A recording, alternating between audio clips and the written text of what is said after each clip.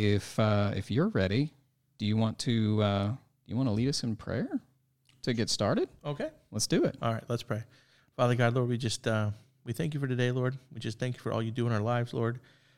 We just thank you for this platform, Lord, this opportunity, Father, to open your word, Lord. I just pray you be with Aaron and I, Lord. I pray you be with those listening now live, those in the future, Father, Lord. We just pray, Lord, that as we open your word, Father, you open our hearts and our minds, Lord. May we learn more about you and grow closer in a relationship with you, Father God. I pray all this in Jesus' name.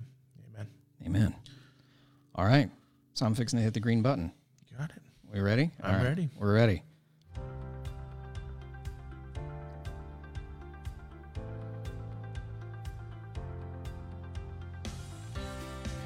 Are you tired of the same routine of studying the Bible? We both agree, and it's time for a change. Hi, I'm Aaron, your host. And hi, I'm Josh, your host. The Bible, you know of it, we know of it, but how deeply do we understand it? Today, we'll be introducing ourselves to you, the listener and the watcher, and running through the format we've designed so it all makes sense. That's right. You want to use the same tools that we do? I'm sure you do. Logos software is an incredible web, computer, tablet, and phone software available at logos.com. And we read from the following translations: God's Word, New American Standard Bible, New International Version, and New English Translation. So with that, let's open the Word of God. All right, you ready to get started? I think I am. All right. Well, for the first one, you want to do the honors? So what we're going to do here is we're just going to randomly open the Word of God and see what we're going to study today. It's exciting. Yeah. I've been waiting for this. We've been planning this for a while, so here we go. All right, go ahead. So we'll go. All right, we've got Hosea. We're going to do Hosea chapter 8. Chapter 8. Hosea chapter 8. So I will be reading out of the New American Standard Bible. Starting in verse 1. Put the trumpet to your lips. Like an eagle, the enemy comes against the house of the Lord. But they have transgressed my covenant and rebelled against my law. They cry out to me, my God, we of Israel know you. Israel has rejected the good. The enemy will pursue him. They have set up kings, but not by me. They have appointed princes, but I do not know it. With their silver and gold they have made idols for themselves, that they might be cut off. He has rejected your calf, O Samaria, saying, my anger burns against them. How long will they be incapable of innocence? For from Israel is even this, a craftsman made it, so it is not God. Surely the calf of Samaria will be broken to pieces, for they sow the wind, and they reap the whirlwind. The standing grain has no heads, it yields no grain. Should it yield, strangers would swallow it up. So I think we'll stop there, verses 1 through 7. I like that. So immediately, I think about the Israelites and the fact that they spent a significant amount of their time running away from God. They would choose anything and everything to fill that need that they had for a God in ways of the world. You had blacksmiths and silversmiths and precious metals and gems and things like that formed into idols, things that couldn't move, had no purpose. And God didn't take very well to that. And Hosea is very open about what God is speaking to him to say to the Israelites. So Josh, I'd love to have your feedback on what you just read. All right. So as I'm looking at this, this looks like Hosea pronouncing God's judgment on Israel, the northern kingdom. He speaks of Samaria specifically. So it looks like he's not speaking of Judah here, but specifically of Israel. And it says, put the trumpet to your lips like an eagle, the enemy comes against the house of the Lord. So the judgment is coming. I'm going to say likely this is when Assyria is coming. Literally, they're going to reap the whirlwind. That's a statement we know from pop culture, but now we see here it comes from Hosea. And their judgment is coming. This is what God has promised. They decided that, like you said, they want to worship God their way. We look at this, O Samaria, your golden calf. I'm trying to find that one. Craftsman made it. Where's... Okay, in verse 4, with silver and gold they've made idols for themselves, that they might be cut off, having rejected your calf, O Samaria. They decided they wanted to worship God in their way. We go back to Exodus when they first worship calves as Moses is on the mountain. They're worshiping Yahweh here. They're not worshiping necessarily another god, although over time that may have come to be. But they want to worship Yahweh their way. He said, "Don't make any graven images of me." But here we have a golden calf that we're proud of. We know when Jeroboam takes over the northern kingdom, they break away from Judah and the house of David. They set up a golden calf both in the north in Dan and in the south. And God is saying, the time has come. You have rejected me, because he says, your enemy is coming, and they cry out to me in verse 2, my God, we of Israel know you. And this is what Israel was always assured their salvation would come, because we are God's chosen ones. So whenever there's trouble, God will be our shield. God will take care of us. And God is saying, I said, if you rebel against me, if you worship idols, if you don't worship me the way I told you to, then this is what's going to happen. In Deuteronomy, Moses pretty much spells it out. Solomon, as he's praying to dedicate the temple, even sees this day when they will reject God in worshiping him his way, and will literally reap the whirlwind. And there was a line of kings. God set up a line of kings, and you look at verse 4. They have set up kings, but not by me. Oh, yeah, that's interesting. Yes. They have set up kings that are not of the line of David. Mm-hmm. They've rejected God's chosen king and his line. And how important is that looking forward, as we're pointing from the prophets directly at Jesus Christ? Yeah, and they said they have appointed princes, but I did not know it. Again, a secondary line, continuing that line on. Yeah, exactly. So, yeah, that's a... I didn't even see that as I went through. I mean, I read it, but it just, I was focused on the idol part. But yeah, them rejecting. Two of us. Exactly, yeah. Them rejecting God's chosen political leader. So looking at, starting at verse 1, let's break it down. Put the trumpet to your lips. Like an eagle, the enemy comes against the house of the Lord, because they have transgressed my covenant and rebelled against my law. Put the trumpet to your lips. Sound a war cry. Let people know. Yeah. Speak it from the mountains, right? Yes, trouble is coming. It's assured that it's coming. And like an eagle, can you hear an eagle coming? No. Swift. Yeah. Right? Mm-hmm. So be prepared, because if you're not, it's going to take it out from under you. Right. It's coming no matter what. So prepare, yes. And against the house of the Lord. Can you give some thoughts on that? I'm going to say against the house of the Lord will be here, God's chosen people here in the northern kingdom of Israel. And as they looked at that being their protection, we're of the household of God. God has chosen us. We are his children. He won't, in our time of trouble, abandon us, is their attitude. And he's saying, no, this is coming against the house of the Lord. But then he lays out the why. It's because you rebelled against my law. It's because you transgressed against my covenant. I'm keeping my word. He's not bringing punishment on them arbitrarily. He told them from the beginning, if you do these things, you'll be blessed. If you do these things, judgment will come. And this judgment is now coming as part of the promise that he made.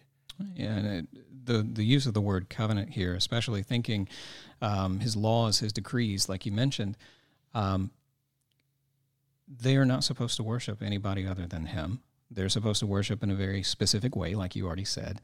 And for them to do anything else against their Creator, they were deserving of punishment. Oh, yes, in verse 3 here, Israel has rejected the good. The enemy will pursue him. And we know, as we see in other passages in the prophets, that Israel and Judah became a place where there wasn't basically where the rich preyed upon the poor, where people took advantage of other people when they could, instead of, they called themselves the household of the Lord, here against the house of the Lord, but they didn't live like that. They didn't live like they were God's chosen people. They didn't live any different than the nations around them. Taking care of widows, taking care of orphans. Yeah. I can't tell you how many times I've read through, and that's always stood out to me, taking care of those that cannot help themselves. Widows in those times, even in today's times, they weren't treated very well by the world's standards. So taking care of them, taking care of orphans, the innocent, it just, again, it points directly towards what the Christ said. Yeah, it's taking care of people who have less than you, people who are people who can't take care of themselves. That's what widows and orphans really points to, is those who don't have a source of income, a reliable source of income, or a reliable source of being taken care of. And so definitely. So looking at the latter part of verse 5, my anger burns against them. How frightening is that? Like just the idea that God is angry with you. And that comes right off, he has rejected your calf, O Samaria, saying how my anger burns against them. So his anger here is his righteous anger is coming from, you are to worship me. This is how you're to worship me. And instead you want to worship this thing made up, a craftsman made it, so it's not God. I mean, you look in verse 6, he says, for Israel is even this, a craftsman made it, so it's not God. They're trying to say, look, we're worshiping you. We're worshiping you. This is the way we're doing it. This is how we're comfortable with. And you come to see that there's a lot of people today in our culture who do this. I want to worship God my way. I don't want to worship God the way the Bible says. I don't want to have to follow his rules. I don't want to have to, I don't really like that part. So I'm going to worship God my way.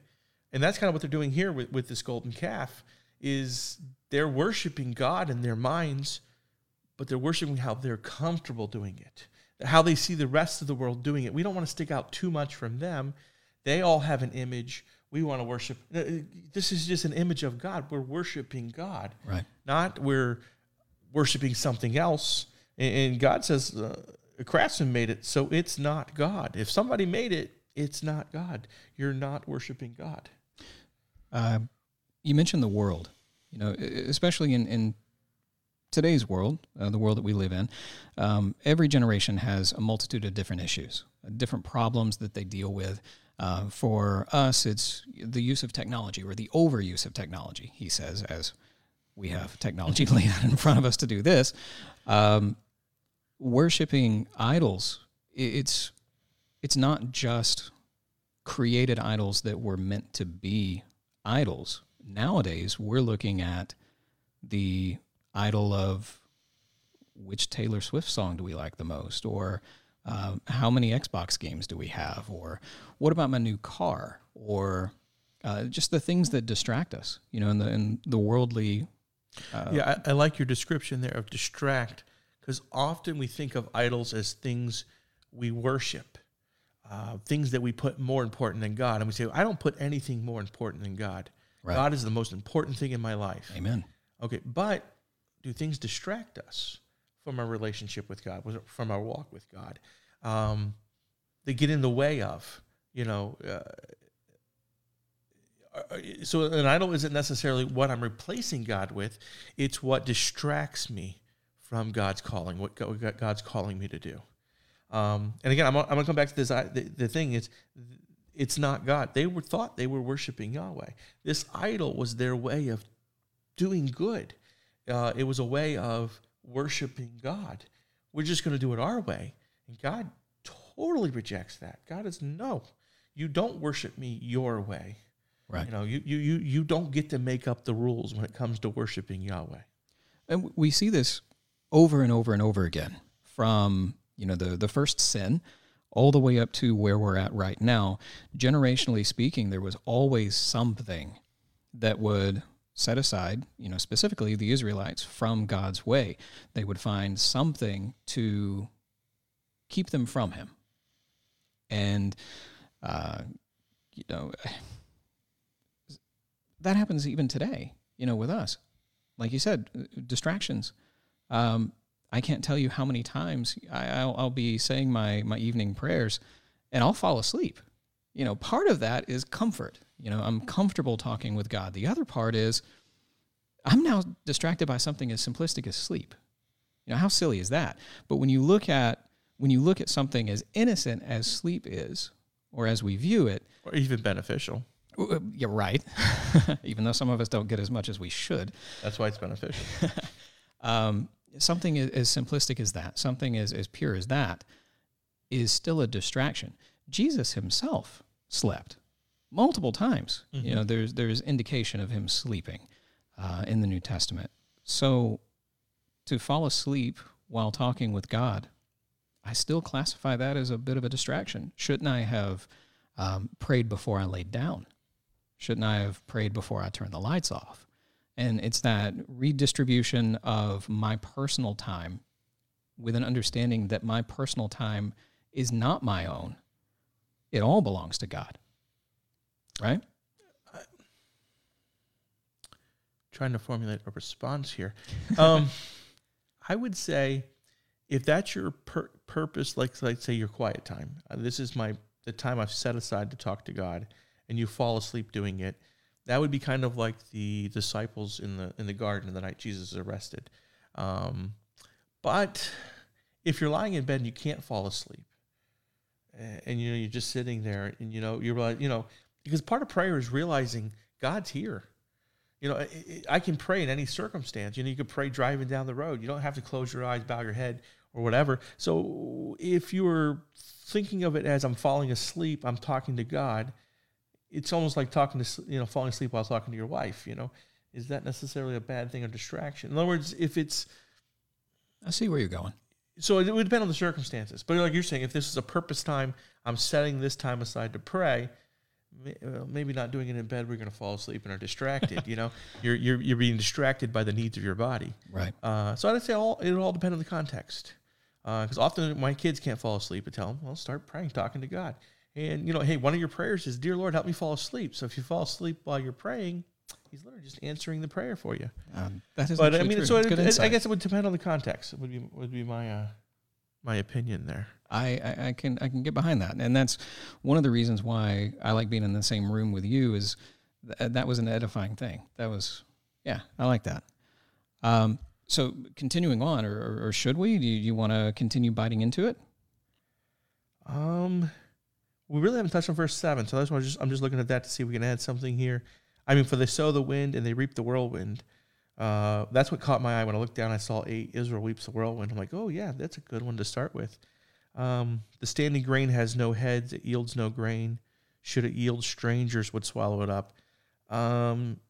So basically, it's they sow the wind. They went about worshiping false gods, worshiping God not in the prescribed way, and now they're going to reap what they sowed. And it's the standing grain has no head, it yields no grain. Their crops are going to fail, and even if their crops don't fail, the Assyrian army is going to get their crops. Right. Yeah. So, looking at sowing the wind, I can't recall it off the top of my head. I believe it's in Isaiah where God is speaking about you can't see the wind, right? And so they're sowing something that they're going to get no benefit out of whatsoever. And reaping a whirlwind. What is a whirlwind other than something damaging? You know, we never really think about a tornado or a hurricane. In a good sense, yeah. Yeah. No, nothing good comes from it. Absolutely.